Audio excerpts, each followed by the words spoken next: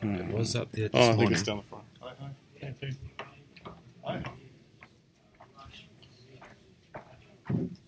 It's Matt. Yes. Only because I remembered one. What's going on?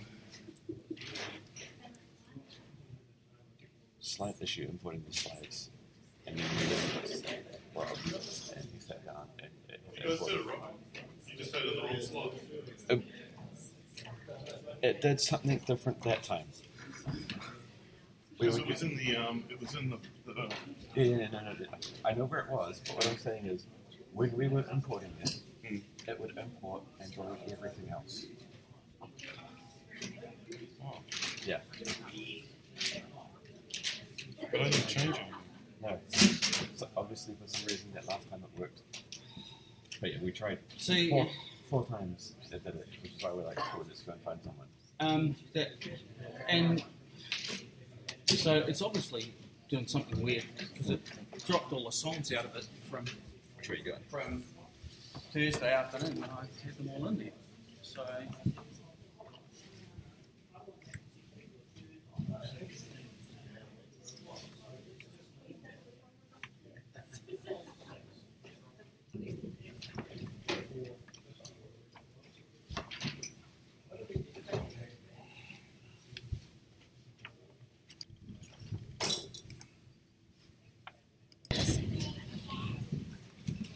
Recording when you hit the right Ask slide. Eileen and Steve to come forward.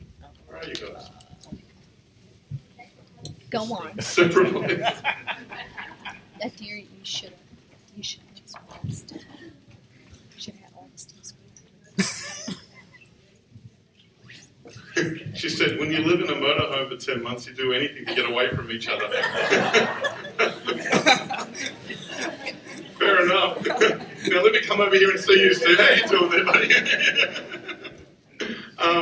This is Steve and Eileen's last Sunday with us. They're on a journey to live in, is it? To a beautiful little spot where they'll start a new chapter in their lives. I can't even begin to tell you all how much Steve and Eileen have meant to us as a church. A lot of what you don't see happening in the background, I will guarantee you that there are 4 hands here that have been involved in it, making it happen, whether it's on a Sunday morning, whether it's out trying to do some community ministry work, whether it's sewing, whether it's visiting people in need, whether it's fixing any and every technical issue this building has. We've relied completely on these two. And so I just wanted to honour you before our church. I want to honour you for how much you've poured into us. I want to honour you for how much you've loved us and how you've so selflessly served us. Let's give them a round of applause.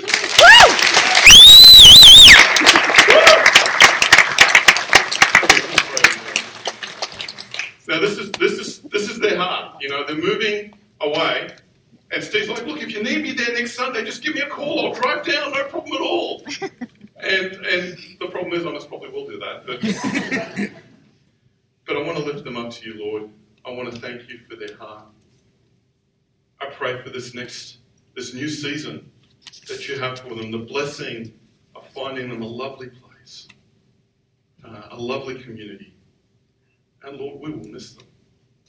I will miss them dearly. And so I pray, Lord God, that you cover them, that you go ahead of them, that you fill them. We just thank you, Lord, for their service, and we give them to you.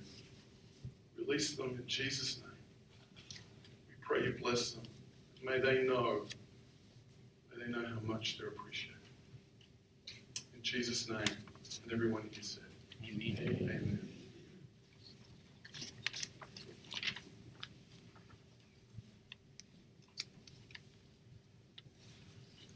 Whew. Okay, so when we first got married, we got married in the state of Maryland in the US, but we then lived in DC, and then before we left the US, many, many years ago, the first time, we were living in Northern Virginia. And Bella was born. She was born in Reston Hospital, Reston, Virginia. And Monica's family, Monica's mum and stepdad, lived in Pittsburgh, which was about a 5-hour drive from where we were. A lot of countryside, very beautiful countryside. And we would always trek up whenever we could on a weekend to be with her family. And there was one weekend where we drove up, and on the way back, I needed to be back the next day for work. And as we're driving back, the main highway, which, you know, it's incredible when you're in the US, it's not like here where as soon as you get out of the populated areas, the roads just become like 2 lanes, you know, 1 lane each way. And there's still like 6-lane highways out in the middle of nowhere. And we're on this big highway driving down, heading towards DC, and then it just stops. Traffic literally stops. 4 lanes full. No one's moving. And we're out in the middle of nowhere. And I'm thinking, oh my goodness, this is going to take forever. And so we just stopped, and I'm in the car. And you know, us guys, we're never impatient when we're driving. We're quite patient, aren't we? I'm just trying to figure out how can I get around this traffic on the highway. And literally for about an hour, we only moved, you know, just several meters. And I'm thinking, oh my goodness, we're not going to get home. And got the baby in the back who's starting to feel restless. Monica's thinking, do I feed her now or later? And we're going through all this stuff. And up ahead, I could see a turn-off, an off-ramp. Yeah, exactly. Someone knows what's going to happen here, right? The moment us guys think we can do better than this, I'm thinking, off-ramp. I don't know where I am, by the way. There's like 3 states between Pennsylvania and Virginia that you could get lost in. And but I took the off-ramp. I'm like, I'm going. And Monica just kind of, you know, so lovingly looked at me and goes, do you know where you're going? Of course I do. I know where I'm going. And this is back in the day, okay, people. There were no cell phones. There might have been GPS, but we couldn't afford it. There were the old maps. Anyone had those big books with the maps, right? Yes. Yeah. In the US, they're called, what were they called, Monica? The Rand McNally's, weren't they? Yes. Yeah. Yes. But the problem in the US is it's so big that each state and county had their own maps. And all we had was like a Northern Virginia one, you know. And I'm driving along just absolutely confident that I know where I'm going. And every once in a while, Monica's just kind of looking at me because the road's getting smaller and smaller. And she's like, are you sure you know where you're going? I said, look, DC is in that direction. I'm going in that direction. Trust me. I took a turn off and the road ended in front of a lake. And Monica looked at me and she goes, I said, I just want to show you the lake. Beautiful. Look at this. She's like, I'm not interested in lakes. Oh, okay. Trying to do something nice for you. Okay, I'll double back, you know. And then we kept driving, and the road got smaller, and I started to get internally worried about where we were going. The road turned into a dirt road, and I could feel Monica next to me. You know, I'm not looking, because I know if I look, I'm in trouble, right? And I can feel like she's going, where are you taking us? And the dirt road, and the sun starts to come down, so it's evening. And I'm thinking, where are we? And the sign pops up. Welcome to West Virginia. Oh, it got worse. It got worse. Now we're in West Virginia, and I'm thinking, okay, that's west of Virginia. So I'm going to go that way. Or is it that way? And I'm freaking out. But as we're going along, I could see lights up ahead in the trees. Because all kind of civilization at this point had disappeared. And I saw lights and I thought, oh, cool, maybe it's a petrol station or something I could pull in and get some deep. And as I got closer to it, I noticed, you know, the neon lights on it. And then I could see a couple of parked pickup trucks out the front. And it was a pub in the middle of nowhere.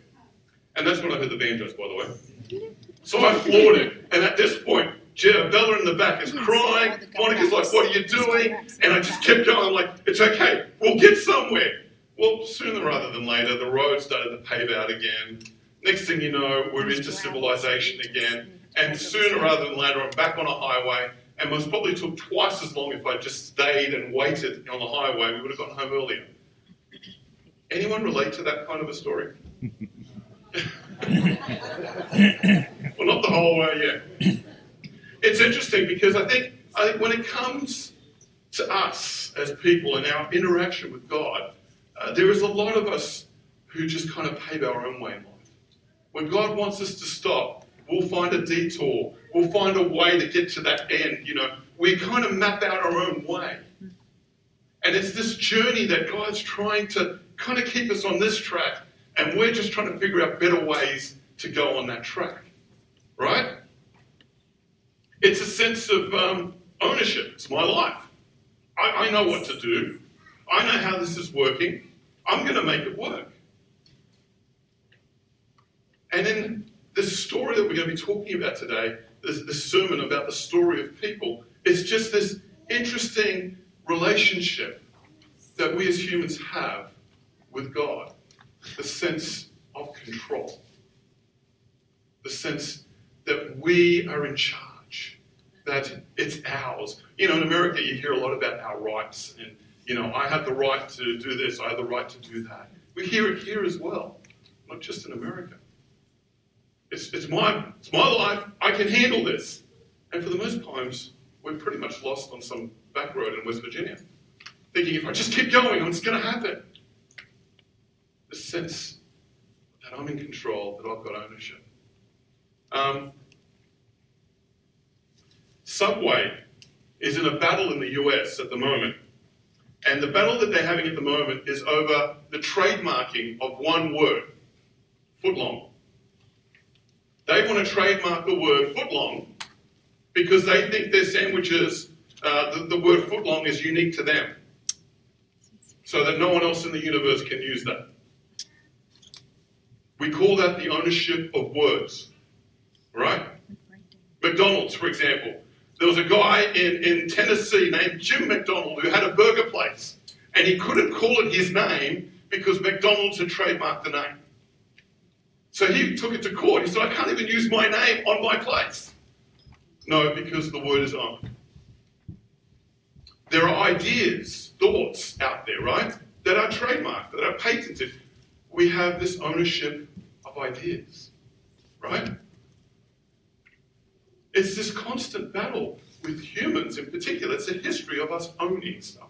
Interestingly, when the British came to New Zealand, and they met with the Maori people, they couldn't understand that the Maori, didn't have this sense of ownership of land.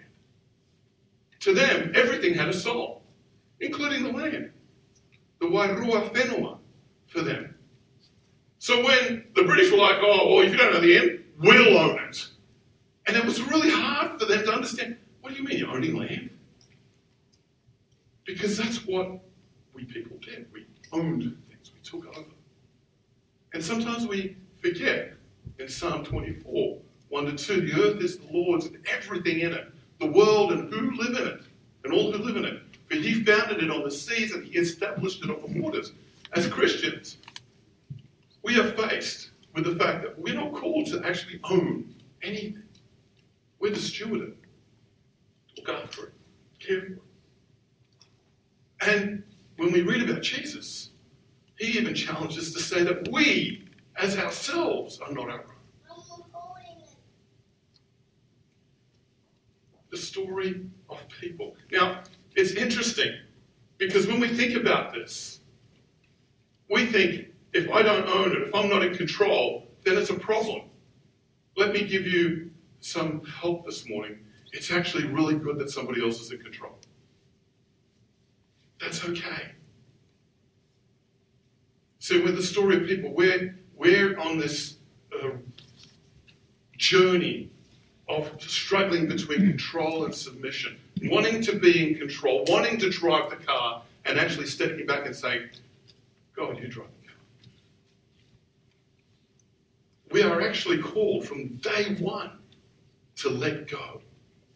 And the first book of the Bible, Genesis, it begins with, we talked about it a couple of weeks ago. In the beginning, God created, but it ends with this verse. Just so Joseph died. And in between these two verses is humanity trying the best it can to control everything. And at the same time, trying to submit to God's will. It's a story and the history of humanity. We live it ourselves today. We acknowledge God as creator and he's in charge of everything. But hey, we're still pushing it. Abraham will give everything up to follow, but then, he's actually doing his own stuff. And his son does his own stuff. And there's this wrestling going on. But actually, this is a good thing. It means we don't have to worry about the direction we're in. Because he's got it under control. Why do you want that responsibility? God says, hey, don't worry, I've got it. I've got it. Yeah, I'm there. Right? Eugene O'Neill, in his autobiographical play, A Long Day's Night and the Journey, he says this: none of us can help the things life has done to us. They are done before you realise it, and once they're done, they make you do other things until at last everything comes between you and what you would like to be, and you have lost your true self forever. This is a man who's control and trying to get it right and trying to do what's right. He's driving the car. He's lost in West Virginia. He's not going where he wanted to go. He's not going where he knows he needs to go. And at the end of the day, he's just lost himself. And that's the story of everyone.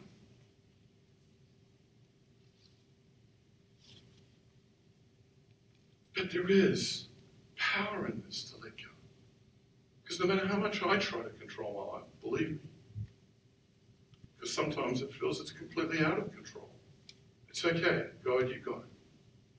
Steve will tell you the mess that we had to get this service up and running today. He's shaking his head back there. But I know deep down, as much as I got frustrated, and I did get frustrated today, and all this, I know that when it comes to this point, God's got it. And when people walk away, they're all going to be cool. And I'll forget it because it's okay, God worked. No matter how much I control,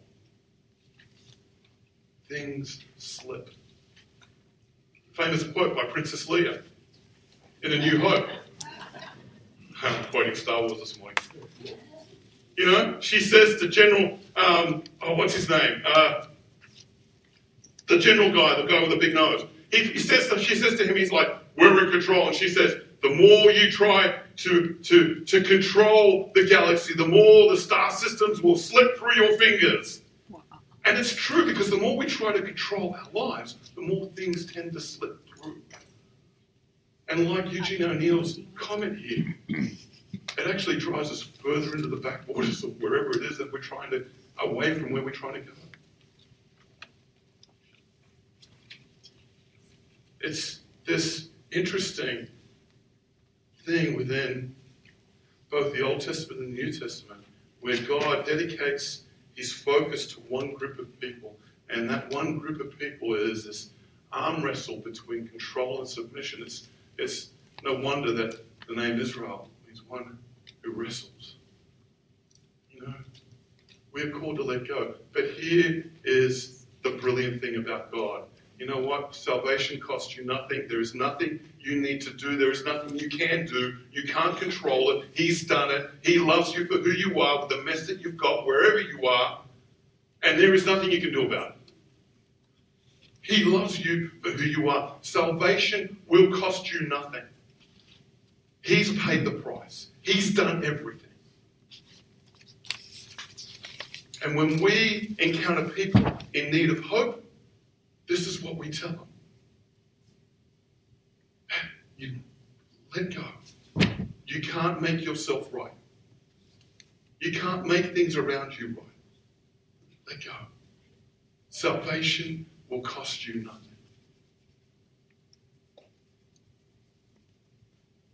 Nothing. How hard is that for us to accept? As Christians. Just stop for a moment. Can you accept yourself as you are?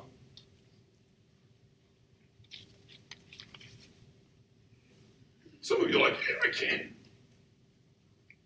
But deep down, maybe not. God does. Because salvation cost you nothing. He did it because he loves you. We saw last week.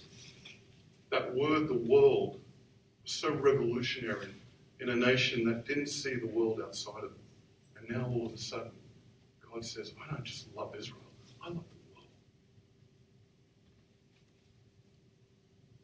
But there's another thing that we're called to. We're not just called to let go. That's what God has just called us to be. Just let go. But He's also called us to learn. It's what we call discipleship. It's an ugly word. Christians who have grown up in it, all sorts of different programs out there, right? I know I grew up in a Brethren church. Well, I didn't grow up in a Brethren. When I first became a Christian, it was in a Brethren church, and it was all about, Bible memorization. I was hopeless at it. It was all about studies and all this, and then there were other discipleship programs that were all about, water skiing or something. I like that discipleship program. That's cool. But then they say that's not the right one. There'll be another program. What we're called, basically, is to learn. That's why God is engaging with us. He wants us to submit. He wants us to let go. And He wants us to learn. The word in Greek that is used in the New Testament is this word called mathetes. Disciple or a follower. The rabbis of old would go out and the ones that were closest to him were his followers, his disciples. They used to use the term in the dust of the rabbi, so that when the sandals of the dust that would kick up behind them as they walked, the disciples would get all the dust into their face, because that's how close they want to be to the rabbi. And we're called to do the same in the sense with Jesus. Just take on this symbolic way of grabbing whatever we can learn from the rabbi. Getting closer and closer to him. So for the Jews, this wasn't just a decision that you made, every Saturday night we'll have a Bible study. This was every day. Every moment if they could. Many of them gave up everything to follow this. It's interesting because in the New Testament, this new word comes out. This word, Christianos. But it was used as a negative term by the people around. It's kind of like saying those little Christs, those mini-me's that are imitating Jesus. Because that's how close they wanted to be to Jesus. That's how much they wanted to be like Jesus, that people started to make fun of them and call them mini-me's. So they literally took that word disciple seriously. They wanted to follow Jesus. So much so that people started making fun of them because of it. In Matthew 4, we see Jesus calling the first disciples. They're there hanging out, doing their work. And He calls them. They immediately drop everything and follow Him. You see, in Matthew chapter 9, with Matthew himself, a tax collector is working at his booth. Jesus calls him. He drops everything and follows Him. Whereas with that first section, where God calls us to just let go, is a word of encouragement. The next word's actually a big challenge, because discipleship is bigger than just letting go. Whereas salvation costs you nothing, discipleship will cost you everything. So coming to God and encountering God, there it is. But to follow God, to be called a Christianos or a mathetes, costs you everything. Everything. And this is the challenge that we're faced with as people of God. Are we willing to give everything up for Him? Just after He called Matthew, in verses 19 to 20 of chapter 9, He says this: Then the teacher of the law came to Him and said, Teacher, I will follow you wherever you go. And Jesus replied, Foxes have dens and birds have nests, but the Son of Man has no place to lay His head. And, we kind of think of, what's He talking about there? Is He going camping or something? No, what He's saying is, I can't tell you what it's going to cost you. I don't know where we're going to be staying. I don't know how you're going to be fed. If you want to follow me, you've got to be prepared to lose it all. Salvation, that's the easy part. I've already done that for you. Here's the difficult part. Follow me. So what does that mean for you? What does it mean to follow Jesus?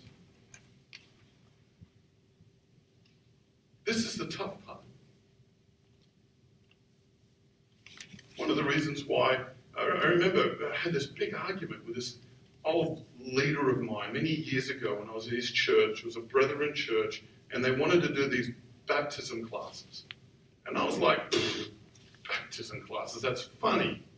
Why do I have to do a baptism class? Well, we've got to make sure that you understand what you believe. I know what I believe. The control thing, right? But the reason behind it isn't so that we can teach people what to believe, because Jesus isn't particularly interested in what you believe. He's very much interested in you following him. If you follow him, you'll believe what he believes. Right? Simple as that. I'm a Liverpool supporter. I follow Liverpool, and I believe Liverpool is the best team on the planet. Absolutely. Amen. Oh, okay, there's one lone Aston Villa fan in here, and God always has the evil spirit amongst us to niggle at us. No, I'm kidding, Steve. Steve. Yeah. Oh, I know. But when when you follow a team, everything goes into it. You are dressed like the team. You have the same emotion for the team. You have the same feelings when you lose, and all of this. And in a sense, Jesus is even more than that. I follow Jesus, then everything about me is Jesus. And boy, I can tell you it's not. Had a big row yesterday with my family. Walk in here and everything's a mess. I'm a grumpy old man. Still love you. Oh, thank you, baby. You always need that element of grace in your life, don't you?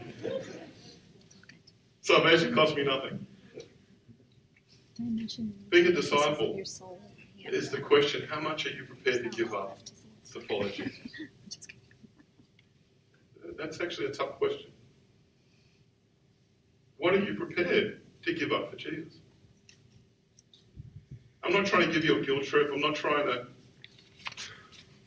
make you feel bad.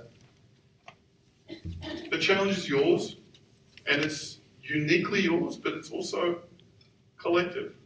We're all in the same boat. A woman by the name of Karen Watson from Bakersfield, just down the road from Sacramento, around about a number of years ago now. She headed off, gave her life away to go follow Jesus as a missionary. She learned about water systems and building wells, and the first place she went to was Bosnia. She sold everything she had and went and worked in Bosnia for a number of years, drilling wells. And then the second war broke out with Iraq, so she went there as well with a group of 4 other people to drill some water wells in a district of Mosul that had been devastated. And there was a school there that was running. They had to bring water in, so they were trying to make them self-sufficient. And she was gunned down by a drive-by shooting. All 4 of them were killed. And she'd left a letter with her pastor in Bakersfield. And she said, I know what I'm doing is dangerous. I know what I'm doing might end up costing me my life. But I want you to read this out to the congregation and let them know how I felt, right? Which is fantastic because the LA Times picked up on this.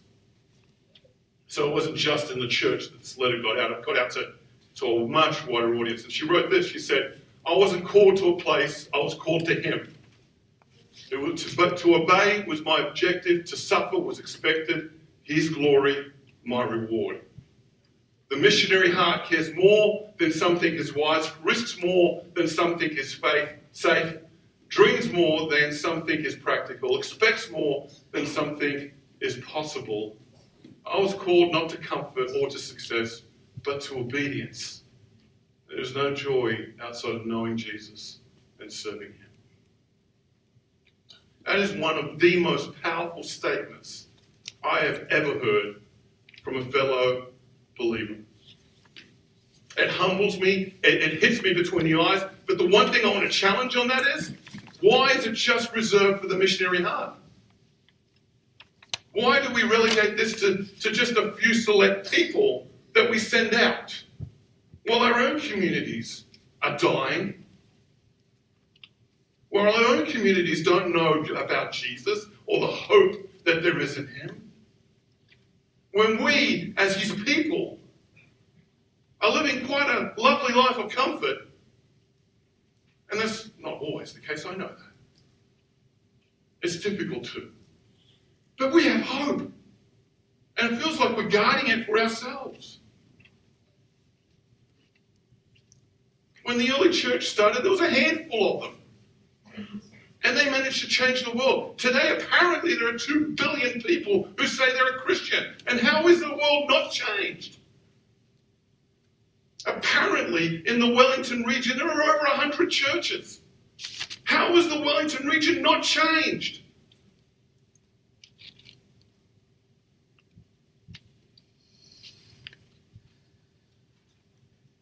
There's no joy outside of knowing Jesus and serving him.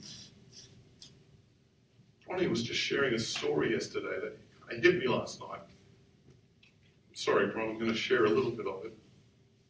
But her sister was out they were driving somewhere, I can't remember the details because the end of it was so shocking. But they were at a service station and a couple of cars pulled up and these kids were in the cars and they were just arguing amongst themselves or something. And one of the kids ran across the road to go talk to the people in the other car and the semi-trailer just went straight through them. Boom, right in front of their eyes.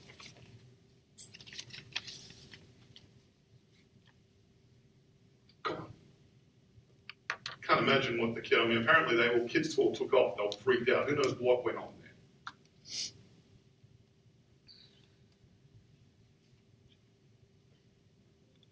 There is a world that needs Jesus. And I'm not talking theology here, guys.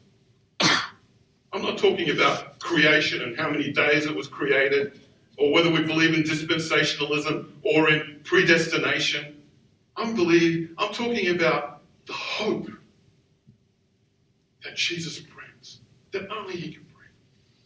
I was up until midnight talking with my daughter, who has had a hard time, my youngest, just engaging with church.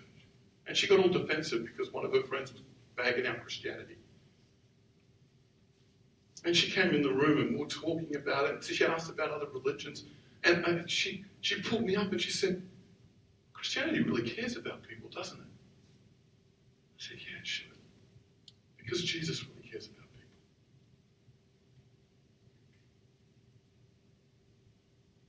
We're called to be many Christians, many Christs, Christianos, many me's of Jesus who gave his life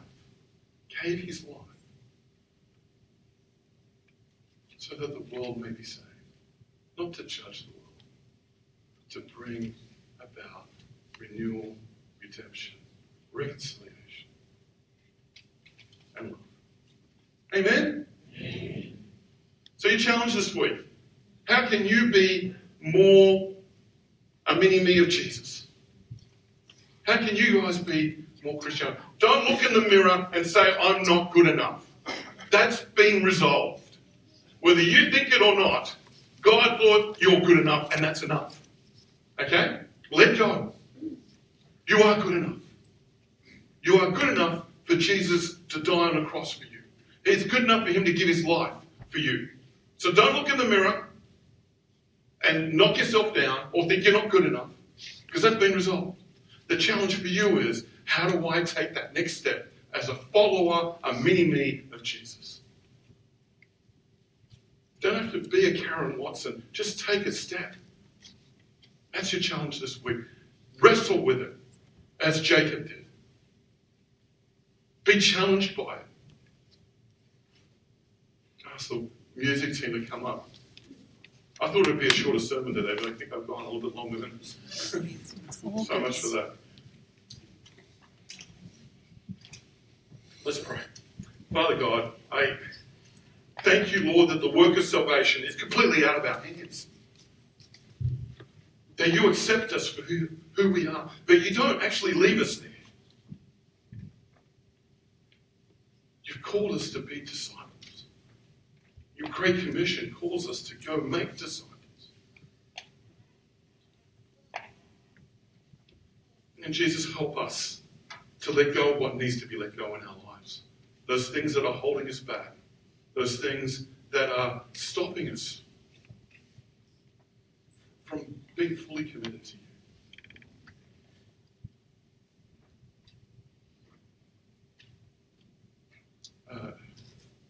For some of us here who struggle with what we see in the mirror, that you know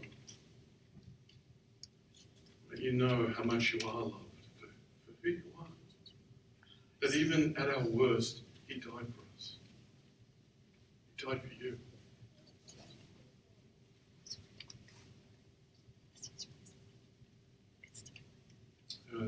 And Wendy has written up in her office, on the desk there, that quote. I can't remember the guy who quoted it, but it said, Oscar Wilde. I'm quoting Oscar Wilde in the sermon also, for a long line, alongside Star Wars.